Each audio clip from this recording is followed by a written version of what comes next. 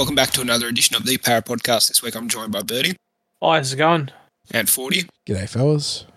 And Ham. Sorry about that. I've caught finals fever. Oh. Mate, For a second, I was worried. I was worried for a second. I was like, where are you? That's if we end up busting him, that's going to be a suspension for next year, mate. Fair enough. All right, and your host, Hamish, let's jump straight into it. So to start off with, there was no flag because it was the top five? Top five, top yes, five. sir. Yeah. So we'll start with the knock-on effect New South Wales Cup. Bulldogs coming out victors 18-6 over the Eels in that grade. Zach Sini and Jordan Rankin kicking the conversion, but not good enough. Boys, you were out there. At least one of you were. Do you want to just give us a run? No, nobody was out of St. Mary's. I was following along on the live stream. I had way too much stuff to do at home, and I hate going to St. Mary's. So I made the soft call and watched it from home. This one was frustrating, boys. We played arguably our worst football of the season in the game that mattered the most. It was testing conditions, very wet and greasy, but Canterbury came out full of energy. We matched them through the opening periods when it was, the vanilla stuff going set for set. But once they started attacking down our left edge, down their right edge, and throwing a few different looks and second phase ball, we just fell apart, and we just couldn't get out of second gear. We couldn't do anything outside of basic shapes and structures. We kept playing through Jack Williams, who, God bless him, has been really solid for us this year, but isn't our primary playmaker when we have Jacob Arthur and Jordan Rankin there. And for whatever reason, we just kept playing through Jack's hands and just kept the game plan very vanilla, and the Dogs just ate it up. And they just, they won the collisions. They brought the extra intensity. And, even when we kept getting ourselves into the arm wrestle, we just couldn't do anything with it because we just kept going back to, really basic football, which, at some point you have to mix it up if it's not working. Ham, did you have some thoughts? No, I was having Father's Day dinner with my grandfather up on lovely Swansea, so I did not see any of the match. I was having a good time eating a big chicken schnitzel. So you made the right call there. I'm just trying to think in terms of anyone that stood out in this game, boys, because it was rough. We just fell off a lot of tackles. Our left edge got absolutely eaten up by Zach Docker-Clay and their fullback Credence Toyer, I think it is. The forwards are busy. Kai Rodwell and Ellie Osgaham, very solid production. Ogden, Mattelli, Cartwright, all over 100 metres, all those forwards. So the forwards were getting through their work, but just, like I said, way too vanilla. It was either crash ball or turned inside towards to a bomb at the end. And, we just... The one time we did decide to go, through Arthur primarily, we score a try down Seni side of a great, little shift from the left, which featured a big cut-out pass from Arthur with a gorgeous little tip-on by Bailey Simonson to Zach Seni, who finished it off. But, I don't know what happened, why they kept it so bland, but the Dogs just ate it up. And after 2 games prior to this, we were just pipped by the Dogs, for differing reasons. I thought maybe this would be the one we could get against them. But, they just had way more hunger, way more energy in this game. And, no surprise to them run out the 2-score difference. Oh, I see that. I didn't know Docker-Clay played. He ran for nearly 200 metres. What position was he playing? He was in the halves, I believe. Jeez. Yeah. At least he was popping up on their right edge a lot. And he absolutely carved us up. Yeah, like I said, he and Credence Toyer had a field day. Toyer went for 250, broke a whole stack of tackles as well. And we didn't have it. Yeah, we could not, and like some of the stuff we were falling for was really bad. So I know that I had Tony Mattelli marked down for one of the initial breaks. I don't know who else was responsible throughout the course of the game because it was not pretty. But when you bleed that many points, it's very rarely just an individual player. It's usually a collective, right? So it sounds like a team effort. I'm sorry, I should have gone from the top. Apologies for last week. We just all had crossed up schedules last week. I was starting to get finals fever last week. Ham was coming down with the finals fever last week. I was crazy with work. Birdie I think Birdie, you were rearing to go both days. Birdie, we should have just given Birdie the solo pod. We should have. He's been fantastic as the co-host a couple of times between me and you when he's had to work alongside either of us. I want to see him go solo and just go hard. No, I was actually not going to lie. I was panicking a bit. I had to be careful what I say. I actually had to do research. It's like studying the HSC again. I had to figure out whose name, what position they play. Like, I don't know how Brafe does it. He does a cracking job on NRL 360. We'll make a Fox Sports host out of you. That's an interesting take. Let's jump into. So now the apologies out of the way, we should be cracking on each week. I might be interrupted by the kids, but we'll see how we go. So let's have a look at the Telstra Women's Premiership. Newcastle 18 over the Eels 16. Rakea Horn Rakea Horn getting a double there. Talia Preston getting 2 from 3 conversions. And can I just say the officiating in this game was absolutely atrocious. We absolutely got bottled with so many different calls during this game. I've never seen... well, sorry, I shouldn't say that. We've seen so many bunker fuck-ups this year where they somehow find something that isn't there. And this is a prime example in this game. In light of something else we're probably going to discuss later on this podcast because it pertains to our NRL team's upcoming game, I am more and more convinced than ever that I don't want to say outright match fixing, but there is some serious bias and favoritism going on across this code that is concerning. Because what we saw in this game, I usually hold true to the adage, don't mistake for malice that which can be adequately explained by incompetence. If someone's just bad at their job, it's because they're bad at their job, not because they're trying to screw you over. But good Lord, this game had some calls where you're like, how? From the Parramatta Eels initial challenge, where I believe it was Zawi Faye, who was like actively tackled by the play the ball runner, who then lost the ball, to Newcastle having their own challenge in very similar circumstances where they'd lost the ball and they somehow managed to pin Taylor Preston for it, to the most egregious one of them all, the Taylor Predabon try, where at no point was that ball grounded with control.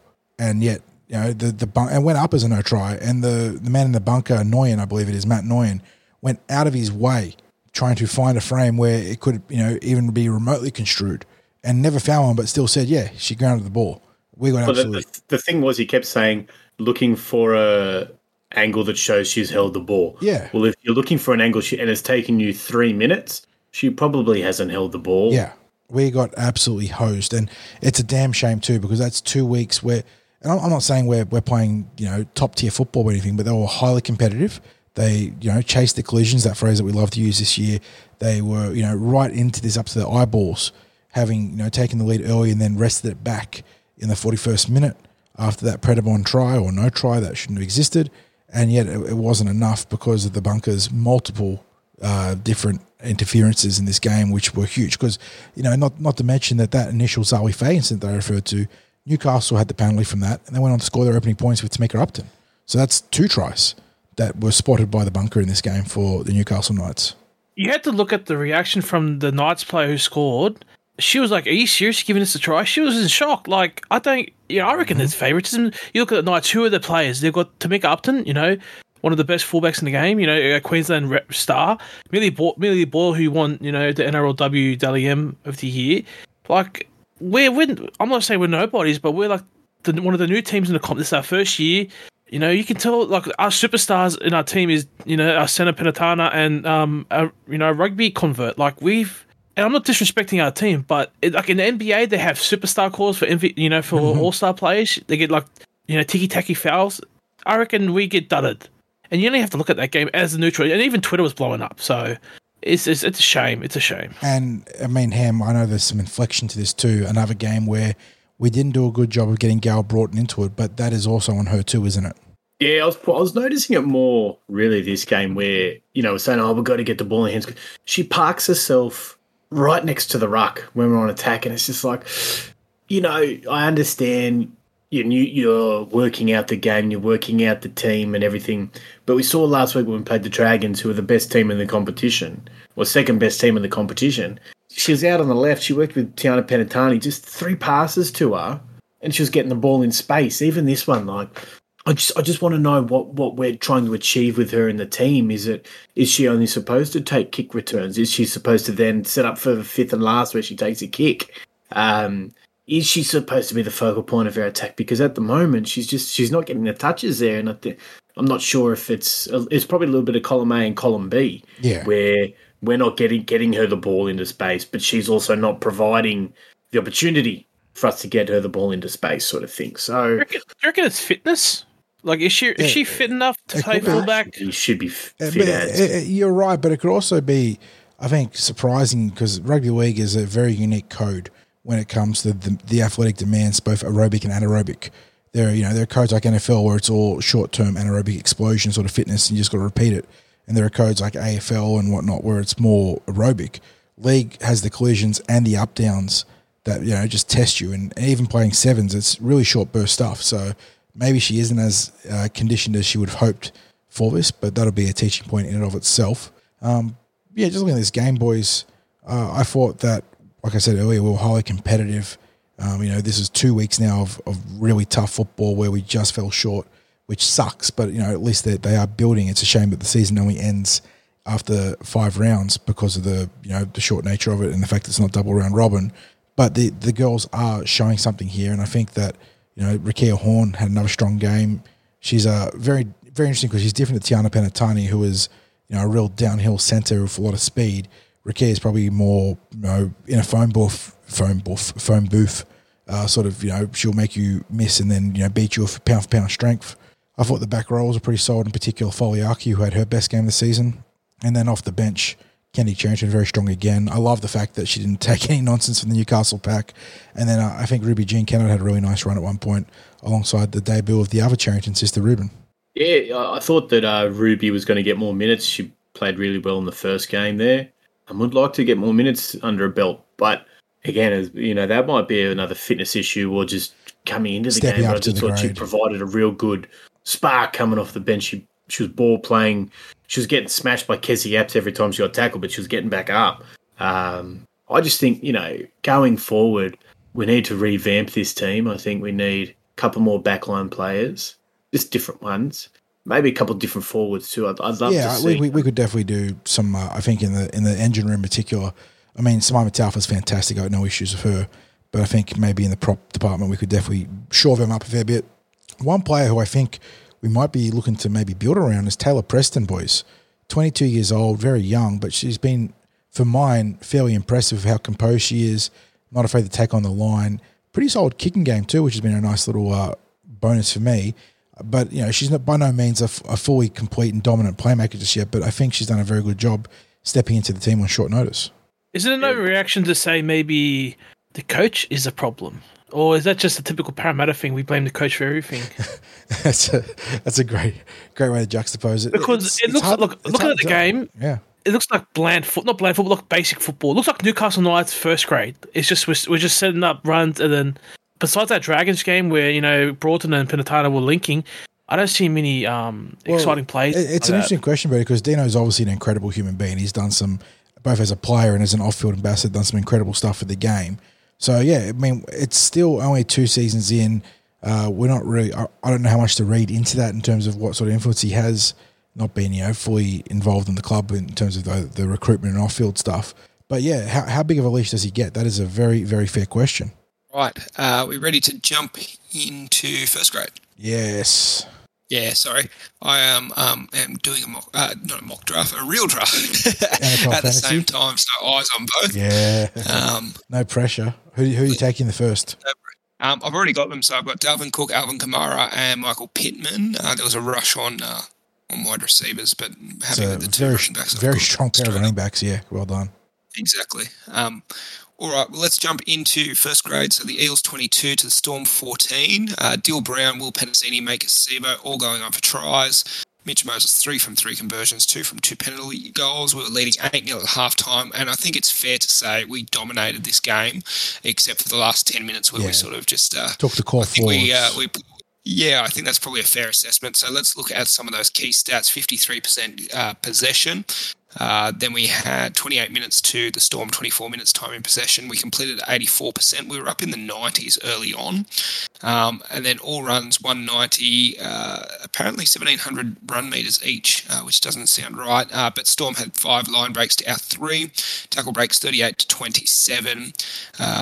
Play the ball speed, they got half a second quicker. Sorry, I was just making sure it wasn't up to me on the draft. And then Effective tackles were pretty good. We missed 38 to the Storm's 27. I'm betting most of those came in that last 10-minute period. And 9 errors to 11, 6 penalties to 8 conceded, 2 ruck infringements to the Storm 1. Storm had 1 inside 10 and 1 on report. And then we had 80 interchange. Storm had 9 with 1 head injury assessment. How did you see it? This, like you said in the prelude there, Hamish, taking out that last sort of 5 to 10 minutes where we pulled out most of our core forwards and allowed Melbourne to gain the ascendancy through the middle and thus get really, aggressive on the edges. We completely dominated this game. And yes, Melbourne without Jerome Hughes, but they came into this game with a top 4 berth on the line, fielding a full-strength forward pack or close enough to, with Cameron Munster in real good form, with Harry Grant and Brandon Smith there, tearing in to other sides, and we whooped their asses. And it's a fantastic cap on what was a really, really strong turnaround since that embarrassing loss to South Sydney. And it's because of it, I think we're coming into the finals the best we ever have in both form and fitness under Brad Arthur, going way back, since he took over in 2014 and through the finals in 17, 19, 20 and 21. We are tuned up, ready to go now, and this was the perfect way to roll into the finals, take that top 4 spot, get that second bite of the cherry, kick the Melbourne Storm's ass and become, in rarefied air in terms of beating Melbourne and Penrith twice in the season across the last few years. Yeah, look, Melbourne never looked like scoring until the end there. I don't think so. I don't remember them going over the line or being called back. The couple times they did, Mike Acevo absolutely dumpstered Xavier Coates into the sideline. Oh, that's true. But like that, they were never over the line. You know what I mean? Like they never. To me, they never looked like scoring. We just dominated the whole time.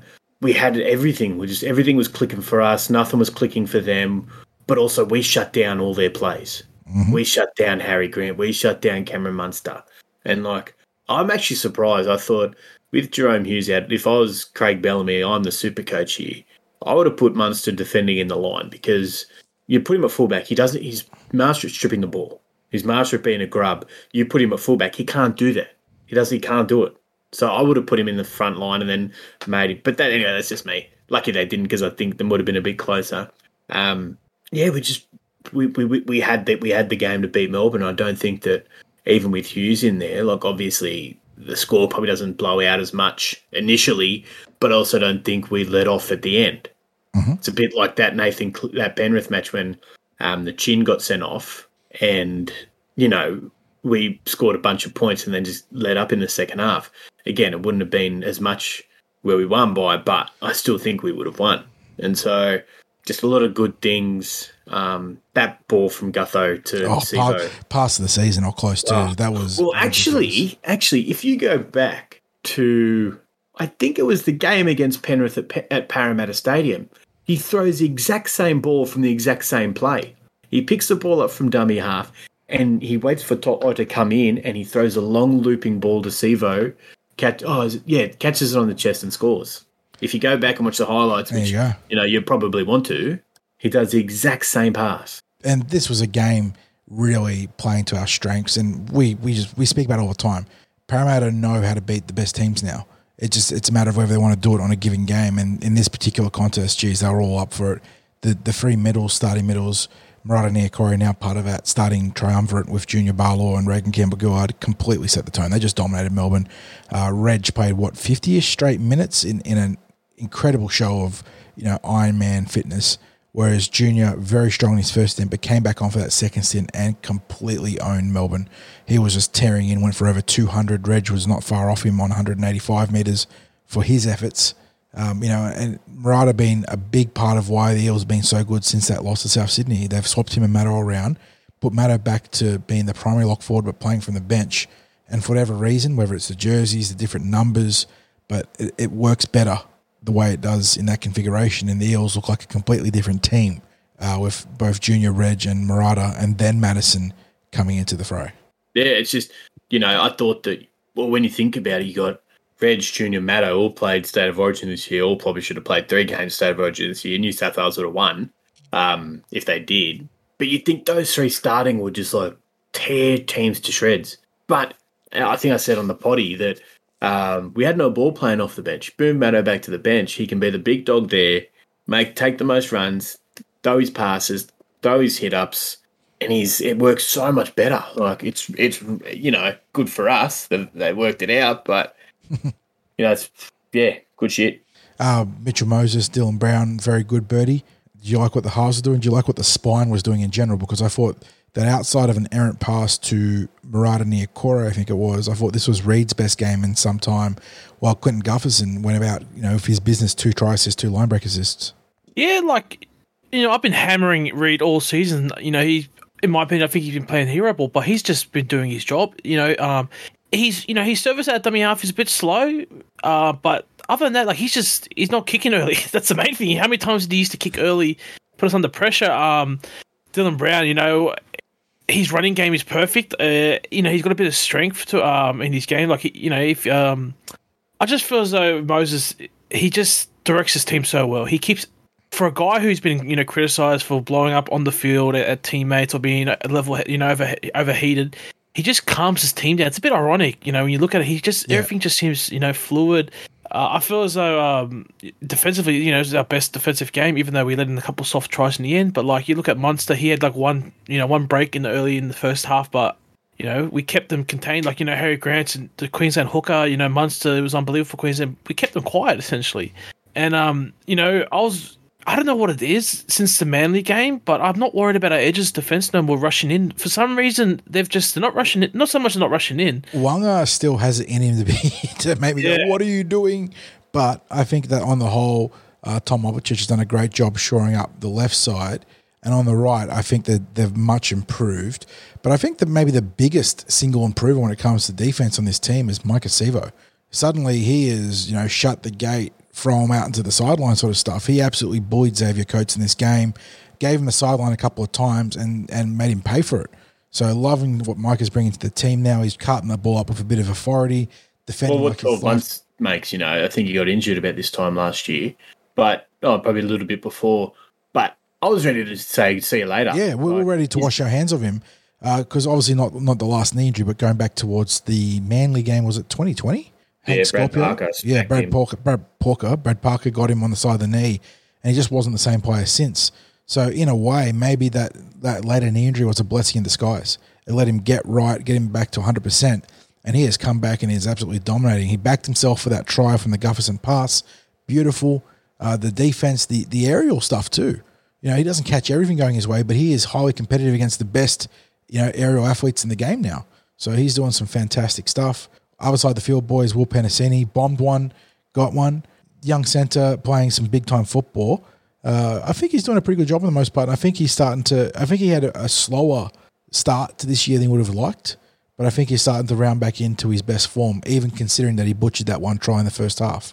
What about the hit on Moses? I was going to say before we move on, what about the hit on Moses from Olam? Jesus, he got up, he's got balls, he got up and he put one on Kenny Bromwich, so... It's more than Tom Didden can say, boys. Yeah. No? Tell you what, didn't he put one on? What I did like Bromwich. is the uproar from some of the less educated people in our game saying that should have been a sin bin for Mitch Moses. What was going on there? The guy makes a conventional tackle as good as you can get on a big man running at him, and because his head ended up tucked underneath the chin of Bromwich as he landed, it's a sin bin? Good Lord. I mean, very strange. I also want to shout out the home crowd. It was only 24,000 or 24.5, but it felt like it was a full house in terms of the volume. Gave it to Ashley Quine, who was terrible as always. Couldn't officiate the ruck to save himself, hence the half a second difference in play to ball speed between the two teams. Quine is a wanker. I did quite like the chant. Gave it to Nelson Asofa Solomona every time he was on or near the ball. Well, just even featured, he was about to come on when Bromwich went off for the HIA. And they started giving it to him. And started booing. Yep. I booed him every time. Him every time, yep. So as he deserves. He's a parochial home cheap crowd. shot merchant. And he goes, they're talking about the week before, the big rivalry between Maria Hargraves and Nas. I want them to both knock their blocks off, but that's the only time those two guys have ever gone after anyone their size or bigger than them. Every other time, it's either a small forward or halfbacks and hookers. And you saw it in this game. Nas, he had the late shot on Moses. I thought he was going to get suspended, and I thought, well, that'd be funny that, the nothing one he gets suspended for, he didn't. But then he grabs Moses by the collar and flings him around and all this sort of stuff. And at the end of the game, when Storm still needed 2 tries to get back to us, where was he? He was hanging out in the back line. Yep. He was hanging out in the back line. That goes to show what sort of character he has. They also moved him from forwards to the edge at some points of the game. I don't know whether to get him out of the physicality of the middle or think it would make a difference going after someone like Mitchell Moses on the edges. And spoiler alert, it didn't. But yeah, just a guy that big should be, yes, he can be a bit grubby, but he should be dominating the collisions just in a legal manner. And every time he's big, he's athletic, he's strong, he's fast. Like he should be doing Jason Taumalolo. How is he not the best middle forward in the game or close to? And he's not even in the conversation. So that I wanted round 2 between him and Makatoa. I think everyone was worried because Makatoa, he's not the biggest, but he doesn't back down, and you need that in a team, in a player. Sorry. So. But yeah, going back to what I was saying, just the difference a crowd can bring to a game was very apparent on that Thursday night. It was electric, so I salute everyone that was involved there, and it makes me feel so sad that there is a legit chance we won't have a CommBank final this year. Because of the way the finals seedings have worked out, and Parramatta in 4th place. We win through next Friday or this Friday. We're probably playing at a core stadium against whoever comes to town for the grand final qualifier. That's right. So, it's been a very strange season. At times we've ripped our hair out. At times we wanted to kill. At times we've got our pitchforks out. We've come after each other after some of those games. The Bulldogs game comes to mind.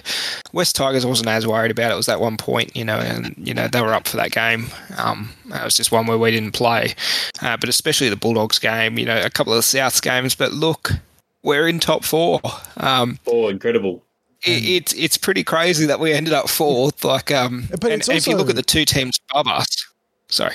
Oh no, I was going to say, isn't it? I mean, not that the narrative was wrong because we were inconsistent to the point, like you said, Hamish, of tearing our hair out at times on the podcast and as fans.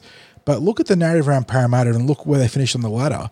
I mean, they were a couple points short of getting outright second, but they bested Melbourne, the Roosters, the Rabbitohs. And yet the narratives on those seasons completely different. Oh, sorry, I did table. No, don't worry, mate. Yeah, completely different. So, yeah, I don't know. It's just, and the big point, I suppose, is that timing is everything, isn't it? You get your shit into order at the right time of the season, and you can forgive so much else too, because now the Eels come into the finals red hot, fully fit and primed to take on the reigning premiers. That's right. And, you look at the 2 teams above us, Sharks and Cowboys, their last 2 months of footy have been pretty inconsistent. Soft. And also, pretty soft draw. Soft draw. I was going to say we're going to point out the soft draw for those 2. I mean, you can only beat who's in front of you, and I respect that. And they obviously beat us. Both teams beat us, although the Sharks, it was, last second on the back of a poor read by Ray Stone, who went on to redeem himself the week later. And for the Cowboys, it was a dream scenario playing us in Darwin. But, yeah, I mean, I went back through looking at the Cowboys and ignoring their win over the New South Wales Cup team for the Penrith Panthers, they hadn't beaten a top 8 team or a top 4 team in 3 months, going back to when they took on the depleted Melbourne Storm. So, yeah, they're 2 teams that have been the benefactors of being a mid-table team and thus getting a much easier draw coming to the next season on the back of a good preseason and good recruitment. But, yeah, they're... One team hardly travelled outside of Queensland, Cowboys, and the other team played every bottom 8, team twice. Look, now the only argument they've got for Sharks is, they can only play in front of them. Okay, that still doesn't mean that they had a weaker draw. Admit they played lesser teams, and a couple of years ago we had a softish draw running home, and people were saying, we're not battled hard yet. I'd rather have the run we had compared to what the Sharks. When's the last time they've been in a nail-biter game? Was it the Panthers game? That's it. They've played, in our game pretty much. They haven't had any, grinding games. Well, every game we've had, you look at our results, besides the Dragons game, the Knights game, and the Bulldogs game, besides the Knights, Dragons, the second Bulldogs, second Broncos, all of our games have been less than 10 points or 6 points.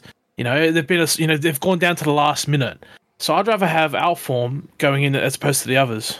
Well, you look at the last top 8 team that they played was round 20 against the Rabbits. After that, Dragons, Tigers, Manly, Dogs, Knights.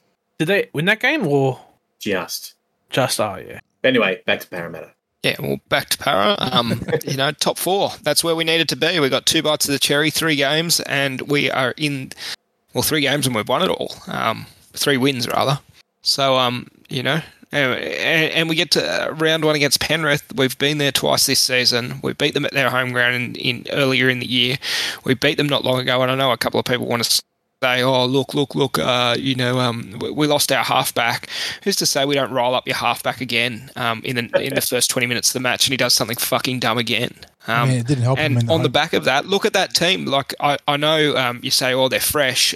They rested everybody last week, but you've also got they haven't actually played any game time together for the last 5 weeks, and outside of 2 or 3 games, we do know that their halfback has a tendency to go very quiet in these big games. So I don't think there's any real fear coming for us. We went to their house and beat him in the short turnaround at Darwin with their full strength team, with our 7-string back line. The boys have to be brimming to the absolute top with confidence coming into this game. They're I'm not going to say they're fully fit because at this time of year you're probably carrying niggles here and there. It's the nature of a 25 round of grueling, contact sport. But yeah, they've got to come into this game the same way South Sydney did against us a few weeks back, knowing they've got the psychological advantage. We have that now. Let's go in there and kick their asses. Yeah, we know we can beat them. Definitely we can beat them. All right, well, let's jump into first preview. So let's start with the NRLW first. News. Yeah, Did we have any real big news items? Well, there was one that's going to be directly part of the preview. The NRL has decided that suspensions no longer have to be served concurrent to the actual week of the season that they've been officiated on. Taylor May now free to serve a 2-game suspension in 2023 because and I quote the NRL or paraphrase NRL, they didn't want to impact Penrith's finals. That is literally what they say. Load of shit. In their presser, that they don't want to impact Penrith's finals. What about Parramatta's finals? What about the can of worms have opened up now about any player with a looming big game? If we're taking on the Melbourne Storm next year and Junior Paulo gets suspended, or would be suspended for, some sort of high contact, why can't we just say, well, this is a big game coming up. We're going to have him serve it against the Tigers or Titans next time, instead of missing the game against Melbourne. Absolute insanity. And like I said, hinting at if that NRLW review that we did, it's becoming more and more apparent, if not outright in black and white here, that there is absolutely favouritism in the NRL. The Penrith Panthers are their darlings, and they're going to protect them no matter what.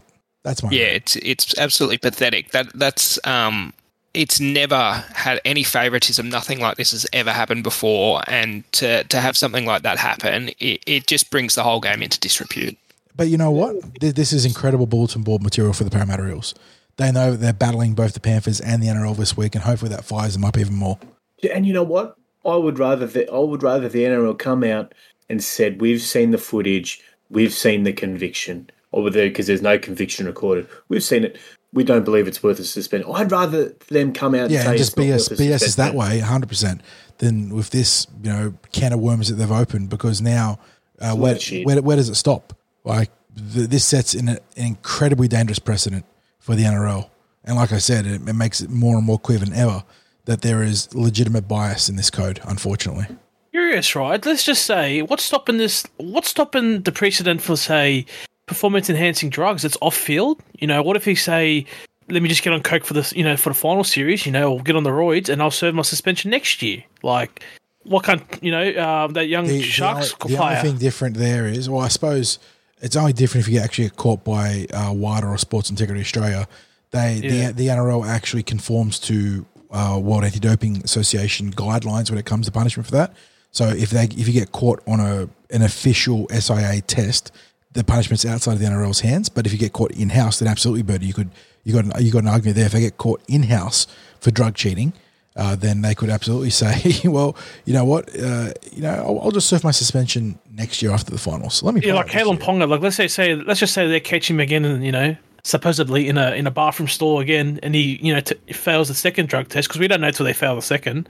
What if he says, I'll serve it next year, the first 6 weeks, because it sets up a slippery, it's just so dodgy. Like, is he guilty or not guilty? That's what you got to figure it out. He's guilty. Here's your punishment. Not, you're guilty, but we'll let you, get away with it. It's bad. No, he's definitely guilty, but a lot of first-time offenders, they won't proceed to sentence. Yeah, the judge was actually quite strident in his closing statements. He laid into Taylor too. So I was surprised that the final sentence was so light. But like you said, Hamish, first time offender in the eyes of the court, so they do have some leniency there. But yeah, the judge was not impressed with the actions. All right, seeing what else. Is there any other news, or is that the major one? I mean, if we want to keep having a gripe, Latrell Mitchell's painting himself as a martyr. It's never his fault. And there's some signings across the code that don't really impact us. The Warriors are releasing 15 of their squad, their top squad, at completion of the season. Crazy. So what about the confirmed departures? I know a couple of names surprised us. Hayes Perham.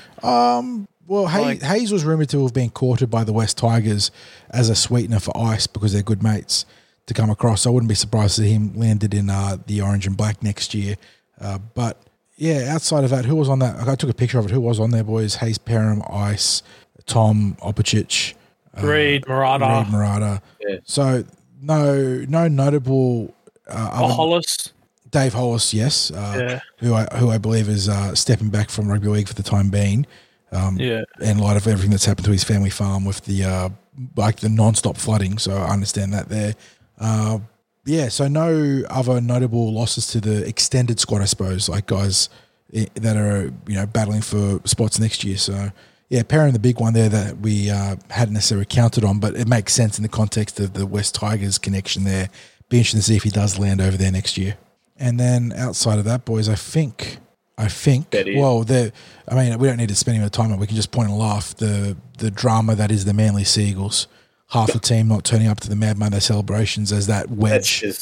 That's just so ridiculous at this point, and it's so good seeing Manly in that chaos. You remember the old Parramatta factional stuff? Well, the Manly factional stuff has got them covered right now. The Fultons, the Tabojeviches, the Pens. There's multiple different factions all vying for power here. The Fultons are all in on Josh Schuster because old Bozo Fulton anointed him a future Manly captain. The Tabojeviches seem to be in the middle of all this as the, I wouldn't say neutral, but as the maybe neutral good sort of faction. You've got DCE being hung out now because he had a house for himself when they went into the bubble last year. Oh, my goodness. This is literally Days of Your Lives NRL edition, and it is glorious. Wow. That's right. Let's just say, if Josh Schuster wanted to come back to us and we can get him fit, would you guys entertain the possibility of having him on the bench? No. Prior to the Pride jersey debacle, I would have entertained it. But the fact that he's played this entire season clearly out of shape, refuses to learn how to pass by looking at someone and insists on doing the no-look pass, even when it's clearly not going to work consistently. There are so many red flags there. I hope that we would never consider him. Yeah, I don't think we would. What can you do at this point? He's certainly burnt his stock. All right, did we want to jump into the NRLW? Let's do it. All right, well, it's starting off... I shouldn't say starting off. It's the second game for the Eels on the weekend. But 105, Saturday, 10th of September on 9 KO Fox. Played at Amy down in Melbourne. Titans in 6th, taking the Eels in 5th. So both these teams without a win this year. So looking for their first win. Let's have a look. It's an unchanged seems pretty team, full strength for the Eels team. Yeah, unchanged team from the one that took on Newcastle. Factor in the late change last week for Ruben Cherrington making her debut. So, yeah, Eels with week-to-week consistency here, which is good to see. Now it's time to go out and get that result.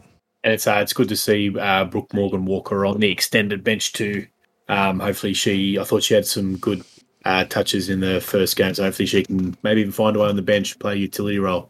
Yeah, so have a looking at these team lists. Titans went and bought up big in the off-season, but it hasn't really paid off.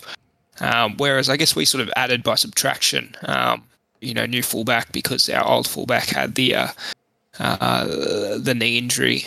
But I think our squad, they've had 3 games together now. They've probably played the 3 big guns in this competition, in the Dragons, the Roosters, and the Knights. And they've taken.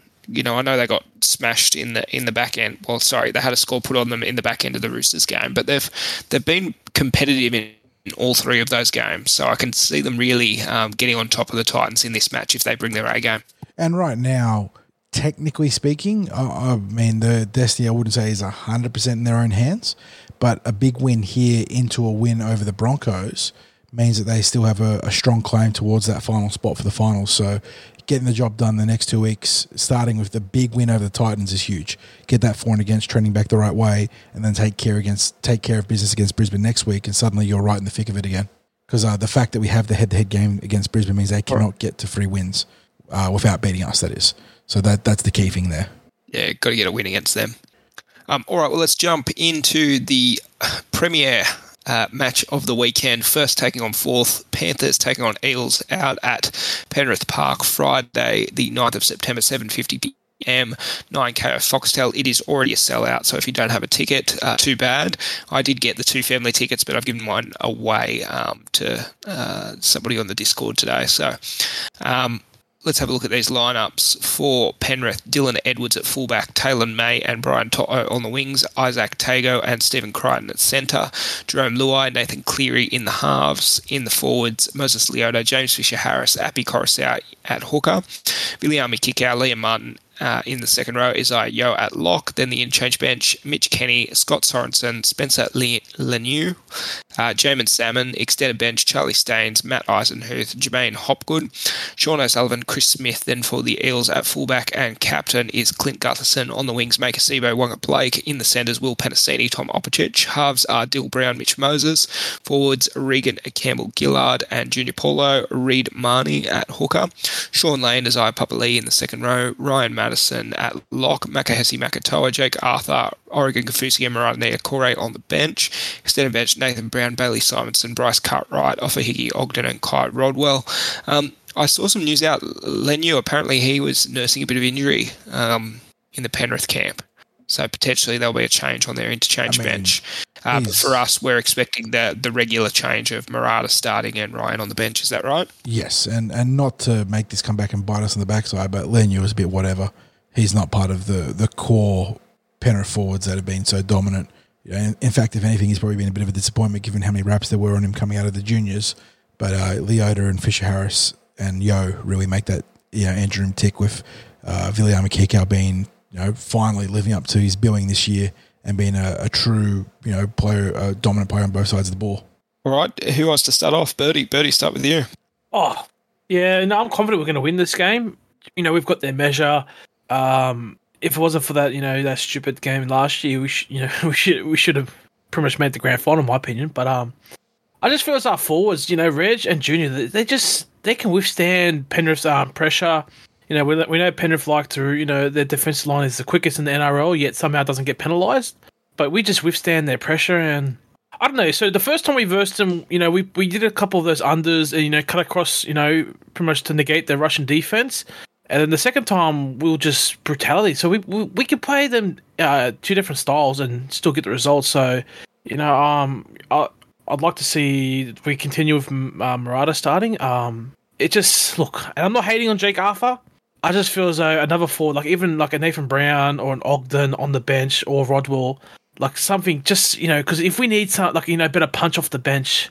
Like Jake Arthur came on against Melbourne in the last 10-15 minutes when the result was pretty much, or should have been over. Other than that, I just feel as though we're wasting a bench spot there. But look, I think we're going to win by 1 or 2 points, in my opinion. So I feel as though first try scorer, I'm going to do it early. I think Sean Lane. He's been in fine form all year, but specifically the last 4 weeks, he's been getting a lot of racking up the line break numbers, even the try assists. I just feel as though he's primed for a big game. And, I feel as though we'll win by 1 or 2 points, 25-24. Right, on to you, 40. Yeah, I think there's been a couple of constants in our, not just against Penrith, but in particular against Penrith, but against any of the quality teams that we've knocked off this year. Obviously, it starts with the forwards, their ability to absorb so much pressure throughout the early exchanges and not always win those early exchanges, but keep us in the hunt before rolling the opposition team in the back end of the game. Going hand in hand with that is Mitchell Moses' long kicking game, which is up there, if not the best in the NRL. Those two have always been so critical for us in games where we haven't always had the ascendancy through early exchanges to get back into the contest and win. And the other thing that really has stood out to me in these games, in these big time games, is our back rowers. And Bertie already gave Sean Lane a mention, but to Ice Papali'i, he's been just as important as well. Contrasting styles. One is just an out-and-out sledgehammer and ice. And, Lane generates huge post-contact meters, but he brings some incredible nuance to his game and to the Parramatta Eels game as well. And I think that those two have a knack of being in the right place at the right time in these big contests. Lane set Reed Marnie up against Penrith when we first met them way back after that Darwin game. And that was one of the critical tries or penalty try in that particular contest. Yeah, I just think that those guys collectively are good. And I think the other player, and he's rounded form into the right time of the year, he looks back to his best. It's Quinton Gufferson. Defensively, he's just eating up everything right now. If it's a line break, you just know he's going to save it. If it's a kick, he's going to be there to get there in time and either catch it or bat it dead. And I think he's just starting to add or get back to, that full repertoire of attacking skills. Obviously, the huge cutout passes, the kicks have been a little bit better lately. The backing up's been better. I just think between those guys, that's where it's going to be won or lost for the Parramatta Eels, outside of any third-party influence like the referees or the bunker having an absolute shocker, which certainly is in the realms of possibility based on what we've seen recently. It seems certain at this point. Yeah. Well, yeah, not just in NRLW, but there's been a number of head scratches in the NRL across the last couple of weeks that make you think that between obstruction or some of the other missed stuff that they're doing, there's going to be a terrible call or missed call that is going to have a huge impact on some team in the finals. Knock on wood, it's not Parramatta. Like Birdie, I'm tipping them to get the win this week, make it 3-0 or unofficially 4-0, including the preseason against the Penrith Panthers. I can't see us winning big. They're too good.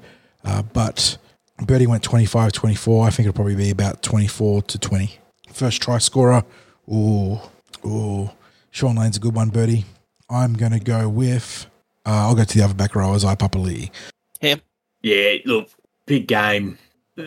You can say all you want. The boys have already said it before. I think they're going to come out. I think the one thing that might be in our favour in this game is their Cleary coming back from being sent off against us, tackling Dylan Brown.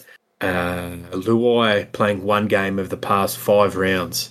Them resting, us beating them twice, unofficially 3 times. I think they might come out too hard. I think they might... That opening half, we've just got to absorb their pressure. I think there'll also be a few errors from them. I think they'll try and play too fast, too hard, try too quick with that bit of, I won't say, not necessarily rust, because they've been playing together for 5 years now, 5 seasons together if you include all their juniors or whatever, 5 full seasons or whatever. But it'll take some time to set into that big game feel environment, and as Hamish said earlier, that Cleary tends to go hiding in these big matches. He's not a big game play, sort of mentally not up to it. So hopefully that continues, and we can just hold him. But look, if I've got knots in my stomach right now, if you don't have knots in your stomach right now as a Parramatta fan, whether it's from excitement, nervousness, whatever feeling you have, and it's all mixed together and you don't feel it in your tummy, and I don't know what's going to get you off, because this is what you're a Parramatta, this is what you're a fan for of rugby league, is you come up to these big matches where it should be played at the bigger stadium. That's for another time. It's a local rivalry. It's just a big match, and it's going to be tough. Saying that, I think I think Parramatta will win. Of course, I'm going to say I think Parramatta will win. A Parramatta fan on a Parramatta podcast. Parramatta to win 8-4. That's shades of last year. That actually 4. 8-6 it was. 8-6 last year, indeed. Yeah. First play is a Parramatta penalty goal. The final score will be a Parramatta try to Dylan Brown. First and last try scorer. No. First scoring play will be a penalty goal. Penrith will score a try, which they'll miss the conversion on. Parramatta to score a try off a Mitchell Moses bomb, a la like we did at Penrith Park earlier this year, where Dylan waited for the bounce. Well, their Dylan can't fucking catch Mitchell Moses bombs. He just refuses to, or is scared of them. So bounce straight into our Dylan's hands. And then he's going to look up, see the try line, go, oh shit, Brian To'o's in front of me, and then score again. It's going to be it's going to be like a mirror image Right. Well, for me, I'm going to say tight affair as well. Eels 18, Penrith 16. First try scorer, I'm going to go Penasini. He's been in fantastic form at the back end of this season. I think just about everybody in the team has been in pretty good form the last couple of games. It usually makes a difference when you do win. But I don't think there's too many players that you can sort of look at and say what's happened. Like, I was reading the article with Gutho earlier today where he's saying, this year he's actually listened to the coaching staff and held himself back when they've been telling him to. Because I think in the past he's been maybe guilty of trying to do too much, either at training or on the field, and burning out towards the end of the season. And I think we're all a bit critical of him in the middle period of the season, but it seems to have worked. Yeah, we actually started laying into it a bit because it seemed like he was so un-Guffo-like through that stretch there. And now, but we also said maybe, we did speculate that maybe with that preseason article that came out about how the Eels going to pace themselves better, maybe that was what was at play, and lo and behold, it was. So give ourselves a little pat in the back there, and it is nice just to see Garfo back to his best, and knowing that there was a plan there, it makes it even better. Yeah, exactly. And it seems this has been, I think I've been saying it throughout the season, this team has been looking forward to the finals the whole year. And that's probably why there's been those symptoms of not showing up game to game. But they've done enough to get into the top four, and now the real season begins for them. So they've got to be switched on for, hopefully it's just the next 3 games.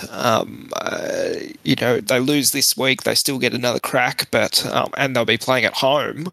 But really, I think if we win this week, we're right up there with Penrith for eventual premiership. If you can go to the big dog, the most consistent team over the last two seasons, the defending premier in their backyard, and beat them and beat the shit out of them, and win 3 games over them in one season.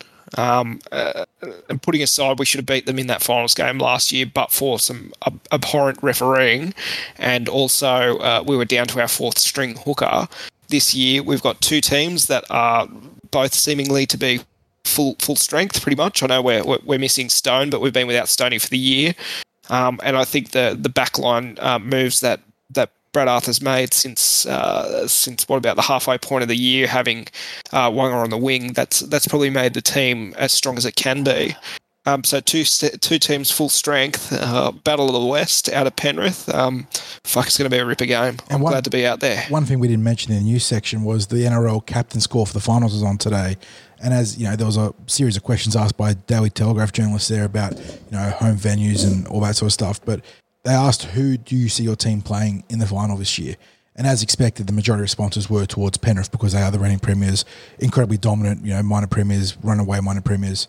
But the only team outside of Penrith's Isaiah Yeo, who said the Roosters for whatever reason, that's his prerogative. But the only team outside of Yeo saying the Roosters, the only team that was featured as a non-Penrith team and came up twice by the Raiders and the Roosters was the Parramatta Eels. So the opposition team's got their eyes over their shoulders looking at us now. Teddy actually went so far as to say that he thinks that Mitchell Moses might be the player of the finals, and he also acknowledged that he thinks we'll probably play Penrith or Parramatta ahead of the grand final the way the draw works. So it'd be Melbourne if not them. But yeah, teams are standing up and taking notice of us. So it is time for our boys to stand up and deliver. Not for just the fans, but for themselves, because this has been a process years in the making now. They've built and built year on year, and while the memes are not getting out of the second week of the finals are there was a huge improvement last year, and now they're primed. They've come into the finals, the best they've ever done. They're fully fit. There is no bizarre injury series of a dummy half this time or any position. If anybody gets caught with fucking peds, I'm going to murder them. Yes. Well, yes. Hopefully, knock on wood, there is no Michael Jennings bullshit ahead of a sudden death final this time. But yeah, they have made up for that inconsistent regular season by timing their run to perfection. Now they're literally 1 game away from a grand final qualifier. 3 games is all that's left in the bank for them to have to win. I said the 60s on our on the Tip Sheet podcast going into the last 2 rounds. It's 160 minutes to book your spot in the top 4. Now it's just 240 minutes, and you immortalise yourselves. If you are the team that breaks the drought for the Parramatta Eels, you go down in history bigger than almost any other team in the modern era. So go out there and get that immortality, boys. the brakes a bit. I think we got Friday to do first before we think about grand finals. I mean, like this season, right? We've had the highs and the lows of lows.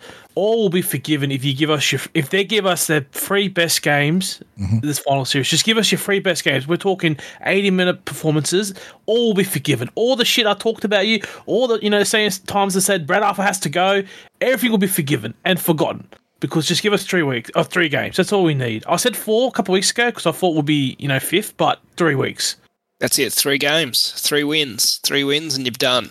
1 win here and you're through to the prelim. And they'll never have to buy a beer or a meal ever again in Parramatta. Amish will shout you a Palmer.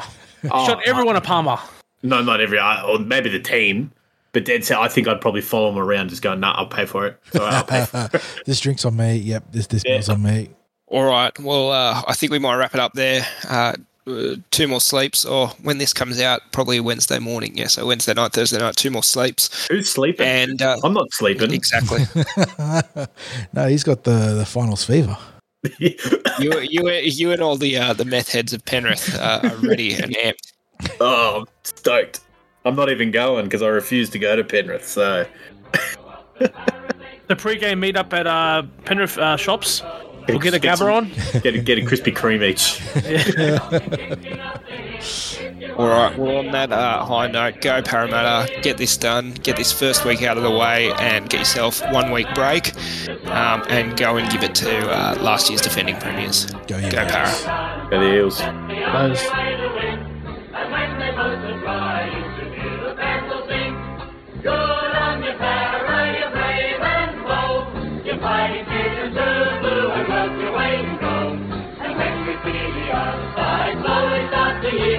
We raise our voices to the sky.